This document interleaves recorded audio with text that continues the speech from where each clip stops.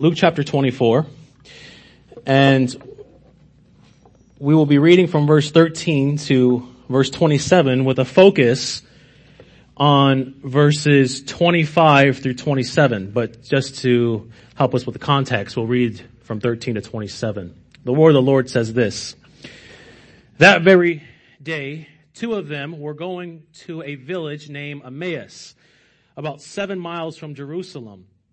And they were talking with each other about all these things that had happened. While they were talking and discussing together, Jesus himself drew near and went with them. But their eyes were kept from recognizing him. And he said to them, "What is this conversation that you are holding with each other as you walk?" And they stood still, looking sad. Then one of them, named Cephas, answered him, "Are you the only visitor to Jerusalem who does not know the things that have happened there in these days?" And he said to them, "What things?" And they said to him, "Concerning Jesus of Nazareth, a man who was a prophet, mighty in deed and word before God and all the people, and how our chief priests and rulers delivered him up to be condemned to death and crucified him. But we had hoped that he was the one to redeem Israel. Yes, and besides all this, it is now the third day since these things have happened. Moreover, some women of our company amazed us. They were at the tomb early in the morning, and when they did not find his body, they came back saying that they had even seen a vision of angels who said that he was alive. Some of those who were with us went to the tomb and found it, just as the woman had said, but him they did not see." Now for our verses this evening. And he said to them, "O foolish ones, and slow of heart to believe all that the prophets have spoken. Was it not necessary that the Christ should suffer these things and enter into his glory? And beginning with Moses and all the prophets, he interpreted to them in all the scriptures, things concerning himself." May God add a blessing to the reading of his word.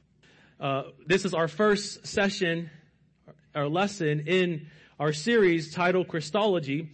And I want to note that the majority of these lessons, my desire is not necessarily to preach a sermon to you all, meaning I don't want to take a text, break down the text, exhort the text, and then give the practical implications of the text, which we will do in some lessons. But what I really want to do is I want to teach you all the various doctrines of Christ, or about Christ, about our Lord and Savior Jesus Christ. And if there's one practical implication that we can take away with, or we can walk away with in this series, it is the saying of Thomas when he saw the risen Lord, "My Lord and my God." Thomas is prototypical for every Christian, and we are to confess that very wonderful confession by Thomas. And when he sees the risen Lord, he says, "My Lord and my God." And hopefully after these sermons or these lessons in Christology, you will echo the words of Thomas, and you'll be able to worship Christ in a way that's truthful and rightful. I think a lot of times when pastors preach a sermon, the congregation gets too focused on the practicalities of the sermon, and what the sermon can do for them and how it helps them. And I think this lesson, and I'm already giving you the practicalities of it, what you can walk away with is having a better understanding of how to read the Bible. That's a wonderful practical implication. Just like with this morning's sermon, apart from all the practical details that Pastor Antonio gave us, one practical implication that we are to walk away with and always keep at the forefront of our mind is, hey, we understand the text better. We understand the story of Moses better, or Noah better. So my prayer for that, or that's my prayer for you, and I hope through the rest of this series in Christology, like I said, you will echo the words of Thomas and become more acquainted with your Lord and Savior, Jesus Christ. So let's begin with a quote from Charles Spurgeon.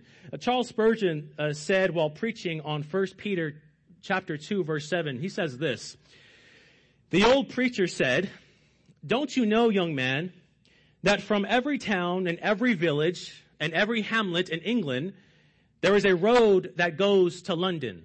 Question mark. 'Yes,' said the young man. 'Aye,' said the old preacher. And so from every text in scripture, there is a road to the metropolis of the scriptures that is Christ. And my dear brother, your business is when you go to a text to say, now, what is the road to Christ? And then preach a sermon running along the road toward that great metropolis, Christ. And he said, I have never yet found a text that had not a plain and direct road to Christ in it. And if I ever should find one that had no such road, I'd make a road. I'd run over the ditch and hedge, but I would get to my master. For a sermon is neither fit for the Lord, for a sermon is neither fit for the Lord, nor yet for the dunghill, unless there is a Savior of Christ in it. One of the questions that stumps most Christians today is what or who is the Bible about? What or who is the Bible about? It's a simple question that differs on its answers depending on who you ask. For those who practice Judaism, they might say that the Bible is a story about Israel and God's relationship with Israel. Others might say that the Bible is about telling us the story of specific people like Abraham, Moses, Joseph, and David.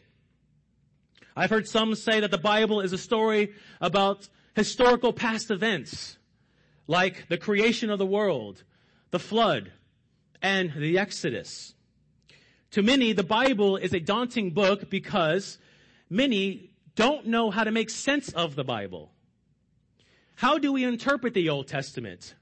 And how do we interpret the New Testament?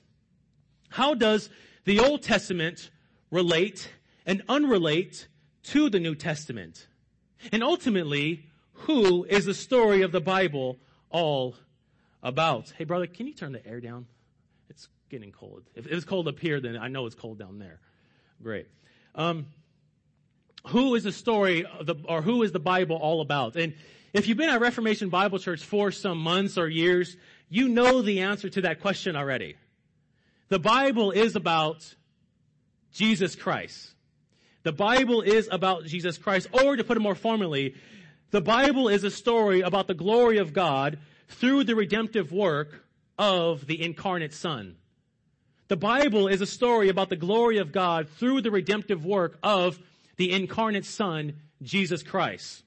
And throughout church history, all of the Orthodox have confessed the Christocentric nature of divine revelation. When I say Christocentric, that's a fancier word in saying, and what it basically means is Christ-centered. The Christ-centered approach to Scripture, to divine revelation. John Owen said, Christ is the principal end of the whole of Scripture. Owen would also say, the revelation and doctrine of the person of Christ and His office is the foundation whereon all other instructions of the prophets and apostles for the edification of the church are built, and whereunto they are resolved. Athanasius writes, the distinguishing mark of our faith in Christ is this, being the Word of God and the wisdom of power of God, Christ is, at the end of the age, He became a man for our salvation. To Athanasius, Christ's work of redemption is at the heart of Scripture. Jonathan Edwards said, Christ and His redemption are the great subject of the whole Bible. The whole Bible, both Old Testament and New, is filled up with the gospel, only with this difference, that the Old Testament contains the gospel under a veil, but the New contains it unveiled, so that we may see the glory of the Lord with an open face. John Calvin wrote, whatever the law teaches, whatever it commands, whatever it promises, always has reference to Christ as its main object. And hence all its parts must be applied to him. William Ames says, the Old and New Testaments are reducible to two primary heads.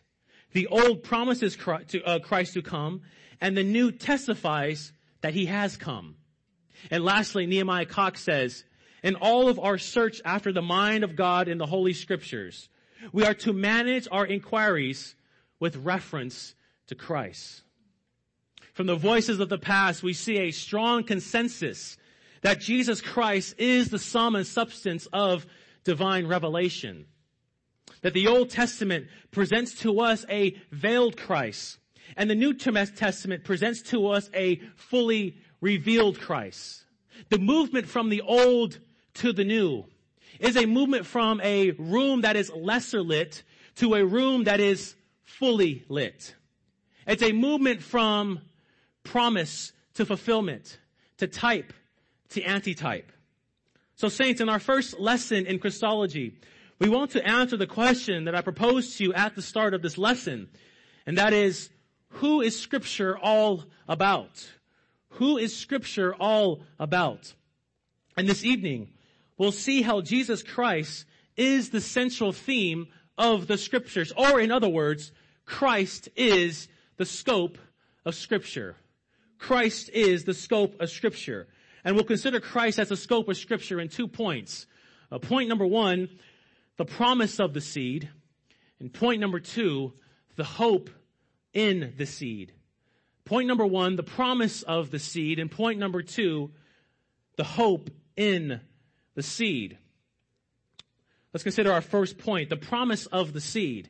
And again, my thesis and what we are examining this evening is Jesus Christ is the scope of Scripture. But we have to ask, what does it mean for Christ to be the scope of Scripture? What does that phrase mean, scope of Scripture? And where does that phrase come from, scope of Scripture? Well, let's just break down the phrase. Richard Barcellos says, Reformation and post-Reformation Reformed theologians understood scope in 2 senses. It had a narrow sense, i.e. the scope of a given text or passage, its basic thrust, but it also had a wider sense, the target or bullseye to which all Scripture tends. It is to this second sense that we will give our attention. Scope, in the sense intended here, the scope that we were talking about here, refers to the center or target of the entire canonical revelation. It is that to which the entire Bible points. What Dr. Barcellos is saying is theologians in the 17th century read the Bible through 2 scopes, but there was one scope that was prominent. They read through a Christocentric lens. They read through a Christ-centered lens, meaning they saw Christ. They saw Jesus Christ as the main target in which all special revelation was pointing towards. In light of this, we can say that the writers of Scripture were writing with an intended goal in mind. The writers of Scripture from Old and New Testaments were writing with one intended goal in mind. By the supernatural agency of the Holy Spirit, the Old Testament writers of Scripture were speaking of the sufferings and glory of Jesus Christ before the incarnation of the eternal Son. Meaning they were speaking about Jesus Christ before Jesus Christ stepped on to the scene in the Old Testament. We can also say that the goal or target of divine revelation in the Old Testament was Jesus Christ. He was the centerpiece of Old Testament inspired revelation. And the same can be said about the New Testament goal or target. Both Testaments have the person and work of Christ at its center and at its goal. But saints, we have to ask, how do we know that the men of our Reformed tradition weren't opposing something onto Scripture? Dr. Barcellos says that 17th century Reformed theologians read the Bible through a Christocentric lens. But how do we know that their Christocentric lens wasn't imposed upon the Scripture? So that's what we always must ask when we come to doctrine and those of the sort. In other words, are we saying that Christ is the target and intended goal of divine revelation because it sounds good and we want it to be? Do we want Christ to be the center of revelation? Or does Scripture tell us that Christ is the scope of Scripture? Is it a biblical concept? Again, Richard Barcelo says, we're meaning the 17th century Reformed theologians, their Christocentric interpretation of the Bible, hear this, was a principle derived from the Bible itself. Their Christocentric principle of the interpretation of the Bible was a principle derived from the Bible itself. Meaning the Bible is where we get this Christ-centered hermeneutic. Hermeneutic meaning how to exegete and break down Scripture, the tools you use to break down Scripture and interpret Scripture. The Bible is where we get this Christ-centered hermeneutic, and not from the inventions of men. And mind you, saints, we ought to sought to get our doctrine from the Bible. We are never to impose something upon the text that the text does not say, that the Bible does not say. And if we do so, then we are doing what is called eisegesis and not exegesis. We are imposing our own beliefs and our own system of doctrine onto the text when we are taking things and making up things that the text does not say. Scripture, saints, informs us of how we are to read the Old and New Testaments. Scripture informs us of how we are to interpret both Old and New Testaments. So we have to ask, where in Scripture do we find this Christ-centered hermeneutic approach to Scripture? Where in Scripture do we find this Christ-centered approach to Scripture? Since the Bible gives us this Christocentric hermeneutic, then where in the Bible do we get this Christ-centered approach to Scripture? Let's look at Luke chapter 24 again. And in Luke 24, we have the recordings of the post-resurrected Christ walking along the road of Emmaus with two disciples. The two disciples at this point were very heartbroken. They just found out that the body of Jesus is no longer in the tomb, and they might have believed that the body has been stolen by the Roman government. But what was more heartbreaking to these men was that their belief that Jesus Christ wasn't who he claimed to be. That's what made them more heartbroken, more than anything, was Jesus Christ wasn't the Messiah whom we longed for, whom we thought was going to come and redeem Israel. Because we thought that he was going to take over our enemies, but our enemies took over him. That's going on in the psyche of these two disciples. He wasn't the promised Messiah, rather, he was just another martyr. Look with me at verse 25 to 27 again, saints. And he said to them, Jesus speaking, O foolish ones and slow of heart to believe all that the prophets have spoken. Was it not necessary that the Christ should suffer these things and enter into his glory? And beginning with Moses and all the prophets, he interpreted to them in all the scriptures the things concerning himself. What a glorious passage that we have.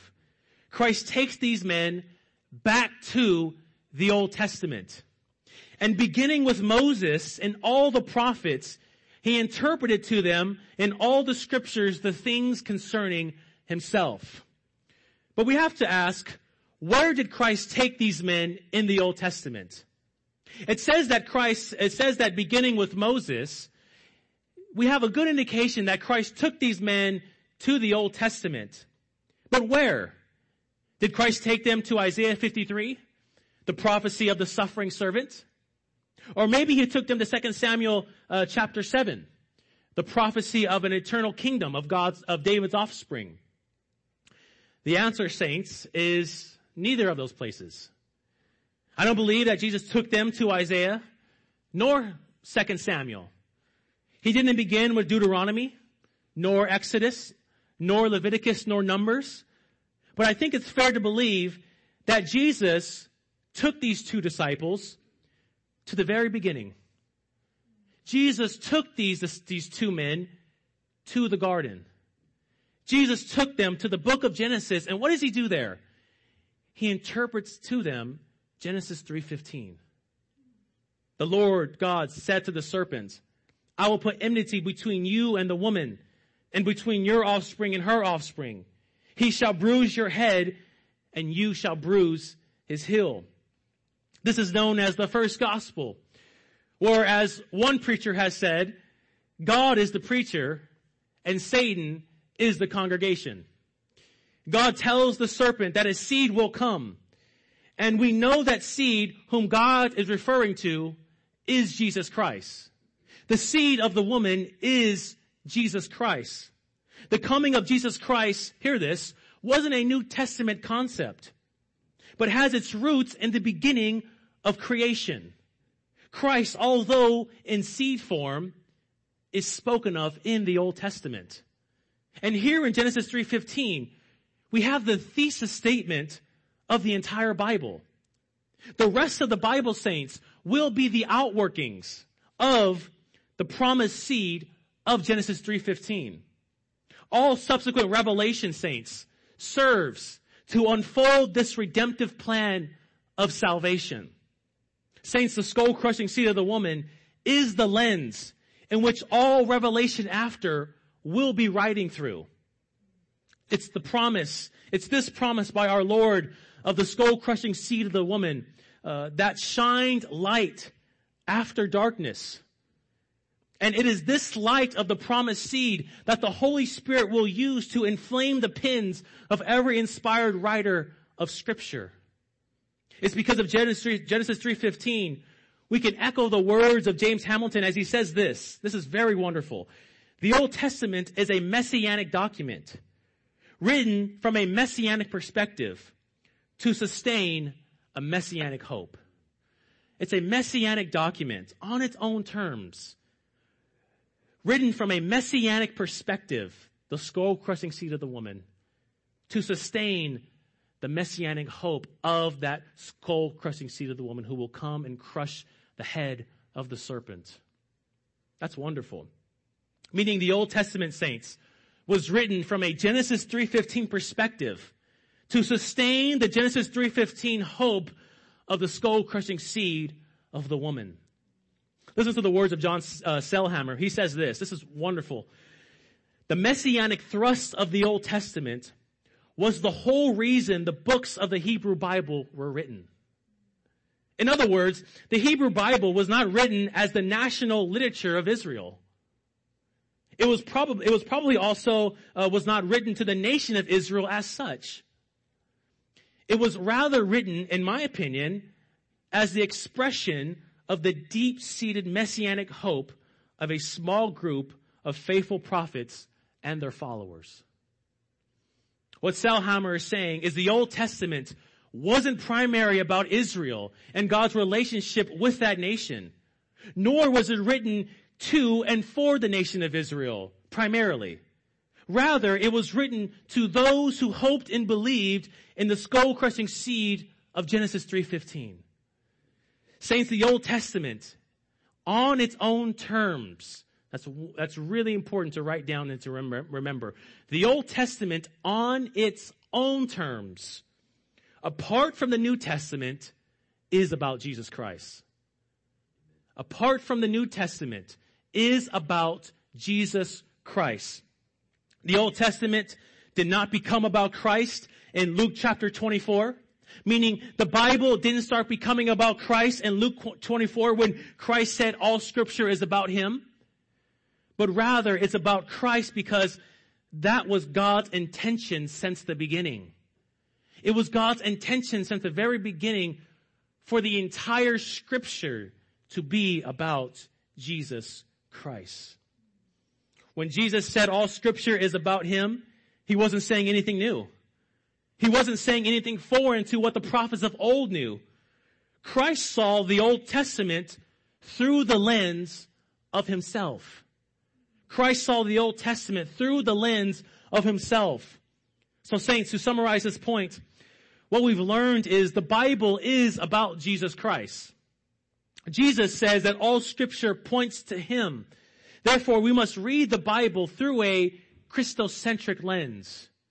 We must read the Bible through a Christocentric lens, but also a Christocentric telic lens. We must have Christ as the center, but also Christ as the target, the goal, the end point, the omega point. In order for us to read the Bible as Christ read the Bible, then we must have a correct view of Genesis 3:15. As it's been said before, if you get the garden wrong, you get everything wrong. John Owen would also add to that, if you don't read the Bible through that Genesis 3:15 messianic lens, then you can't make sense of the Bible.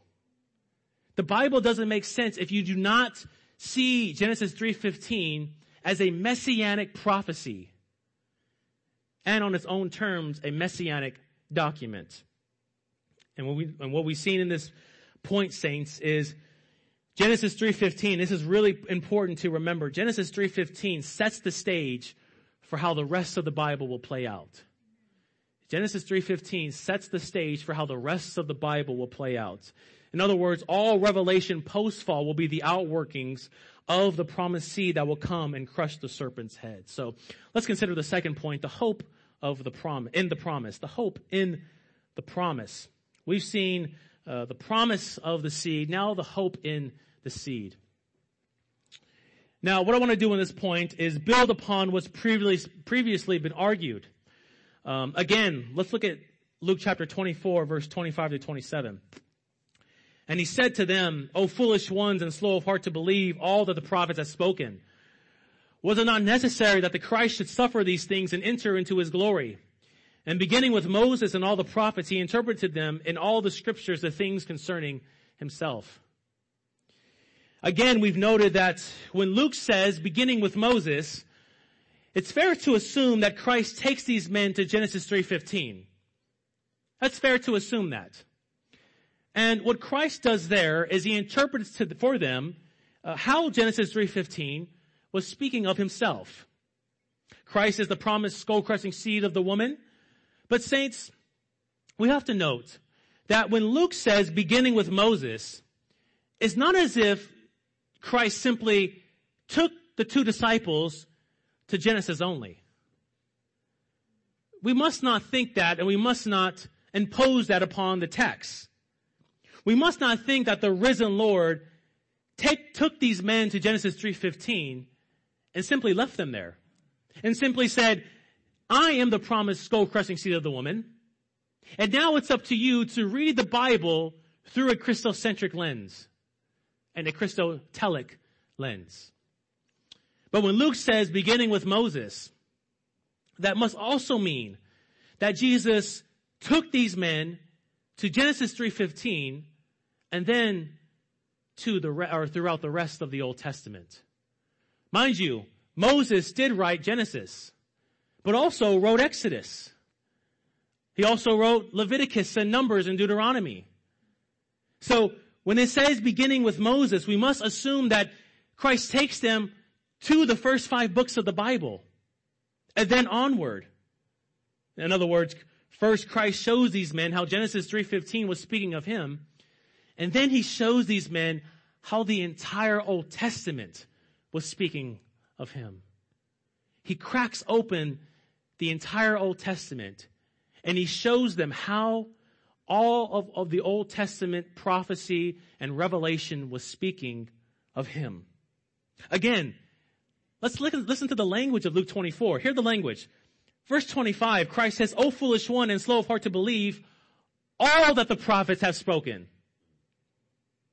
Was it not necessary that the Christ should suffer these things and enter into his glory? Which is, I believe, he's alluding back to Genesis 3:15, but we'll get there.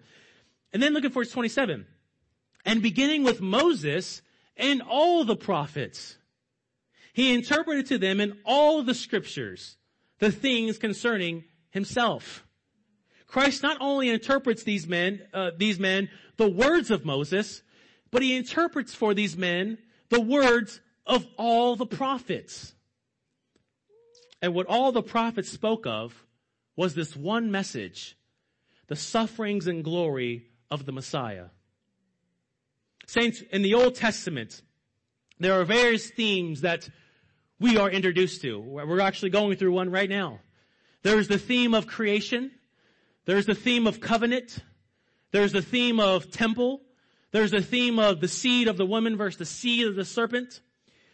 But here in Luke chapter 24, verse 26, the major theme of the Old Testament concerning Jesus Christ was the sufferings and glory of the Messiah.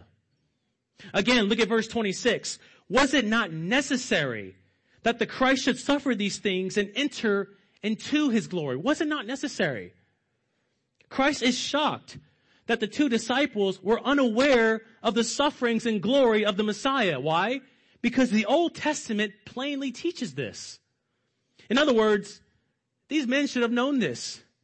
They should have known of the sufferings and glory of the Messiah. It was necessary that the Christ should suffer and enter into his glory because that is what was prophesied in Genesis 3:15. And that is the theme that runs throughout the entire Old Testament. You might ask, how does Genesis 3:15 speak of the sufferings and glory of the Messiah? Again, Genesis 3:15 says, I will put enmity between you and the woman and between your offspring and her offspring. He shall bruise your head and you shall bruise his heel. Maybe you haven't caught it yet. Notice when God says in Genesis 3:15, he shall bruise your head and you shall bruise his heel. This is a clear description of the sufferings and glory of the Messiah. What God is saying is there will be a seed from the woman that will come that will gain victory over the serpent, thereby enter into his glory, hence the bruising of the head. But the way he will gain victory and enter into his glory is through suffering, hence the bruising of the heel. The bruising of the heel speaks of the sufferings of the Messiah, but the bruising of the head speaks of the victory and thereby in the Messiah entering into his glory. In other words, not only does Genesis 3:15 present to us the Messiah, but also the person and work of the Messiah. Genesis 3:15 provides for us the context of Old Testament prophecy. All Old Testament prophecy will be written through this lens of the sufferings and glory of the Messiah. The bruising of the heel will be Christ's suffering, and the bruising of the head will lead to Christ's glory. In Christ's view, what the main subject matter of the Old Testament was the sufferings and glory of the Messiah. That is why he says, was it not necessary that these things should happen? And this theme of the sufferings and glory of the Messiah is what all the Old Testament prophets prophesied of. It was prophesied that the Messiah will be a perfect sacrifice in Psalm 40 verses 6 through 8. It was prophesied that the Messiah will be despised and rejected by men in Isaiah 53:3. It was prophesied that the Messiah would be abandoned by his closest friends in Psalm 31:11. It was prophesied that the Messiah would be silent before his accusers in Psalm 38:12. Zechariah 12:10 speaks of the crucifixion of the Messiah. And you can read the servant of the Lord passages in Isaiah 42 and 49 and 50 and 52 and 53. And you'll see how the prophets speak of how the Christ must suffer. That's not something that they dreamt up. And that's not from their own imagination. But they are building upon, by the supernatural agency of the Holy Spirit, Genesis 3:15. The bruising of the heel of the promised seed. But just as the prophets of old spoke of the sufferings of Christ, they likewise spoke of the glory of the Messiah. Psalm 68:18 speaks of the ascension of Christ. Psalm 118 verses 17 through 18 speaks of the resurrection of Christ.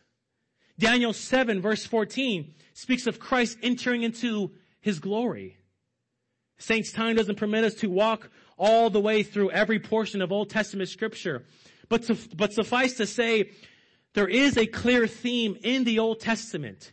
It is clear and plain by the Old Testament prophets that this Messiah who will come must suffer. But his sufferings will not be the end of his life, for he will gain victory over the serpent and enter into his glory. Richard Gaffin puts it nicely when he says, for Jesus and the New Testament writers and for Jesus and the New Testament writers, the Old Testament was one large prophetic and promissory witness to Christ. A diverse but unified. That's so important. A diverse but unified witness that centers in his sufferings and consequent glorification. And I think that is a good summarization of this point and what I'm trying to get across. And that is the great subject matter of the Old Testament is Jesus Christ. He is the target and center of divine revelation.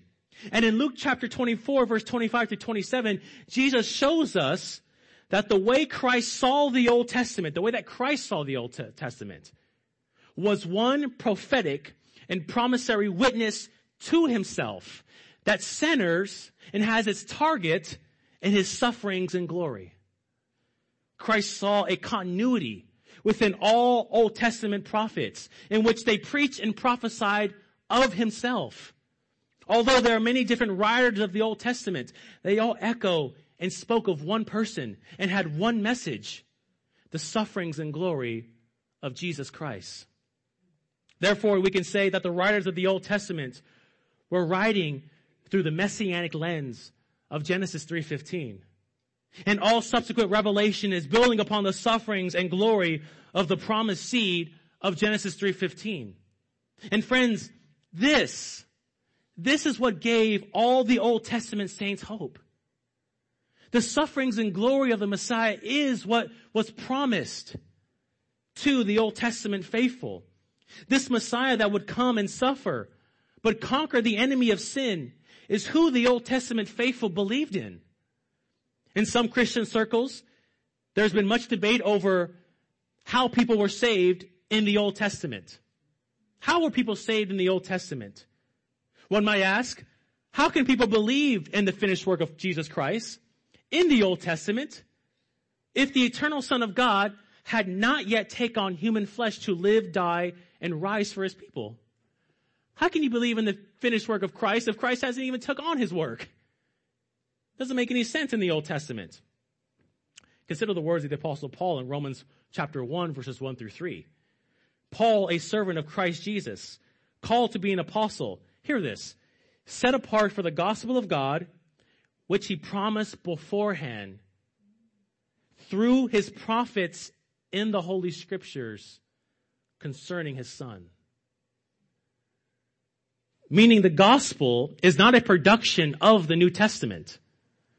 The gospel did not begin with the life, death, and resurrection of Jesus Christ, but the gospel precedes Jesus appearing in history. The gospel was preached in the Old Testament. On its own terms, the Old Testament, apart from the New Testament, spoke of the redemptive work of Jesus Christ. And here Paul says the main difference between the gospel under the Old Testament and the gospel under the New Testament is this, saints. The gospel under the Old Testament was preached by way of promise. And the gospel under the New Testament was preached by way of fulfillment. But it's the same gospel. There's one gospel. There's one way to the Father. And that is Jesus Christ. Our confession of faith puts it nicely in chapter 8, paragraph 7. Although the price of redemption was not actually paid by Christ till after his incarnation, yet, hear this, the virtue, efficacy, and benefit thereof were communicated to the elect in all ages. The benefits of Christ were communicated to all the elect before Christ's incarnation, life, death, and resurrection. It goes on, successfully from the beginning of the world, in and by those promises, types, and sacrifices, wherein he was revealed and signified to be the seed which should bruise the serpent's head, and the lamb slain from the foundation of the world, being the same yesterday and today and forever. Chapter 11 of paragraph 8 in our confession says, the people under the Old Testament were justified the same way people under the New Testament were justified. By grace alone, through faith alone, in Jesus Christ alone. The prophets of old preached Christ and him crucified, but in promised form. And those who placed their faith in the promised seed received all of the benefits of Christ's future work of redemption. Why? Because it was a guaranteed work. It was a guaranteed work. Adam and Eve believed in that promise. Abel believed in that promise. We're going through it now and we're seeing how Noah believed in that promise. Abraham believed in that promise. And it's important to note, saints, that those men and women who believed in the promised seed did so apart from written special revelation. They didn't have the Old Testament. They couldn't read Genesis 3:15, but they knew about it. They couldn't read the book of Exodus, but they knew about it. Those who placed their faith in the promised seed. In other words, this is by Richard Barcellos, Abraham and others believed in the promise of Christ prior to Moses and scripturation of that promise. That's wonderful, and that's important to note. Richard Barcellos also says, and this is also wonderful, though it is true that neither testament was intended to stand on its own, it is also true that the Old Testament, while it was on its own, witnessed to Christ, contained the saving knowledge of Christ, and hear this, produced believers in Christ. The Old Testament contained the saving knowledge of Christ, it witnessed to Christ, and produced believers in Christ. That is important to note because there are some that argue that Christ isn't present in the Old Testament. Peter Enns, Dan McCarthy. They would say that in order for Christ to be the center and target of the Old Testament, then one must read the New Testament and then read Christ back into the Old. Because Christ isn't plainly there. In other words, in order for the Old Testament to be about Jesus Christ, one must read the New Testament and then hear this. Then reimagine the Old Testament around Christ. Reimagine the Old Testament around the person and work of Christ. But saints, just because Christ isn't fully revealed in the Old Testament as he is in the New, doesn't mean that Christ isn't present in the Old at all. If Christ is not spoken in the Old Testament, then how were any saved in the Old Testament? Consider the words of Paul to Timothy in 2 Timothy 3:15. This is a wonderful passage here. And how from childhood you have been acquainted with the sacred writings, which are able to make you wise for salvation through faith in Jesus Christ. I don't know if you caught that, but Paul says from childhood you've been acquainted with the sacred writings. Paul's not speaking of the Old Testament. He's speaking he's not speaking of the New Testament. He's speaking of the Old Testament. The sacred writings that Paul is referring to is the Old Testament scriptures. And he says those Old Testament scriptures are able to make one wise for salvation of Jesus Christ. Meaning the Old Testament on its own terms presented the person and work in Christ, but in promised form. But in a form that was appropriate to its era. Jesus Christ, though veiled, was present in the Old Testament through promises, types, and shadows. And if you want a good example of that, listen to this morning's sermon. I think it's the second sub-point, talking about Abel and him being a type of Christ. So in closing, saints, what we've gathered from this session and this lesson is the way we are to read the Old Testament is through the lens of Jesus Christ. The target and center of the Old Testament is Jesus Christ. Therefore, the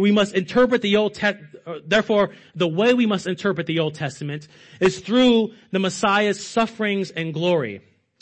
For that is how Christ and the New Testament writers interpreted the Old Testament. How did the New Testament writers interpret the Old? Through the Christocentric lens of Genesis 3:15.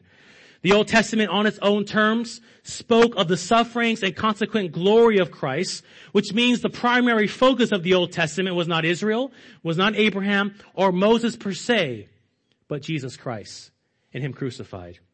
And I end this lesson with one last quote from Richard Barcellos. The Old Testament both assumes and builds upon the New Testament both assumes and builds upon the Old Testament. The New Testament writers were interpreting the redemptive historical acts of God in the incarnation, sufferings, and glory of Christ, something the Old Testament predicted. As one reads the New Testament, one will find not only is the Lord its central figure, but our Lord and the writers of the New Testament viewed him as the central figure of the Old Testament. In other words, both testaments find as their centerpiece the Son of God in his person and work, either as promised in the Old Testament or as fulfilled in the New. And we can say that Christ is the target, the goal of Scripture, the target and the goal of Scripture. Therefore, he is the scope of Scripture to give all glory to God. Let's pray.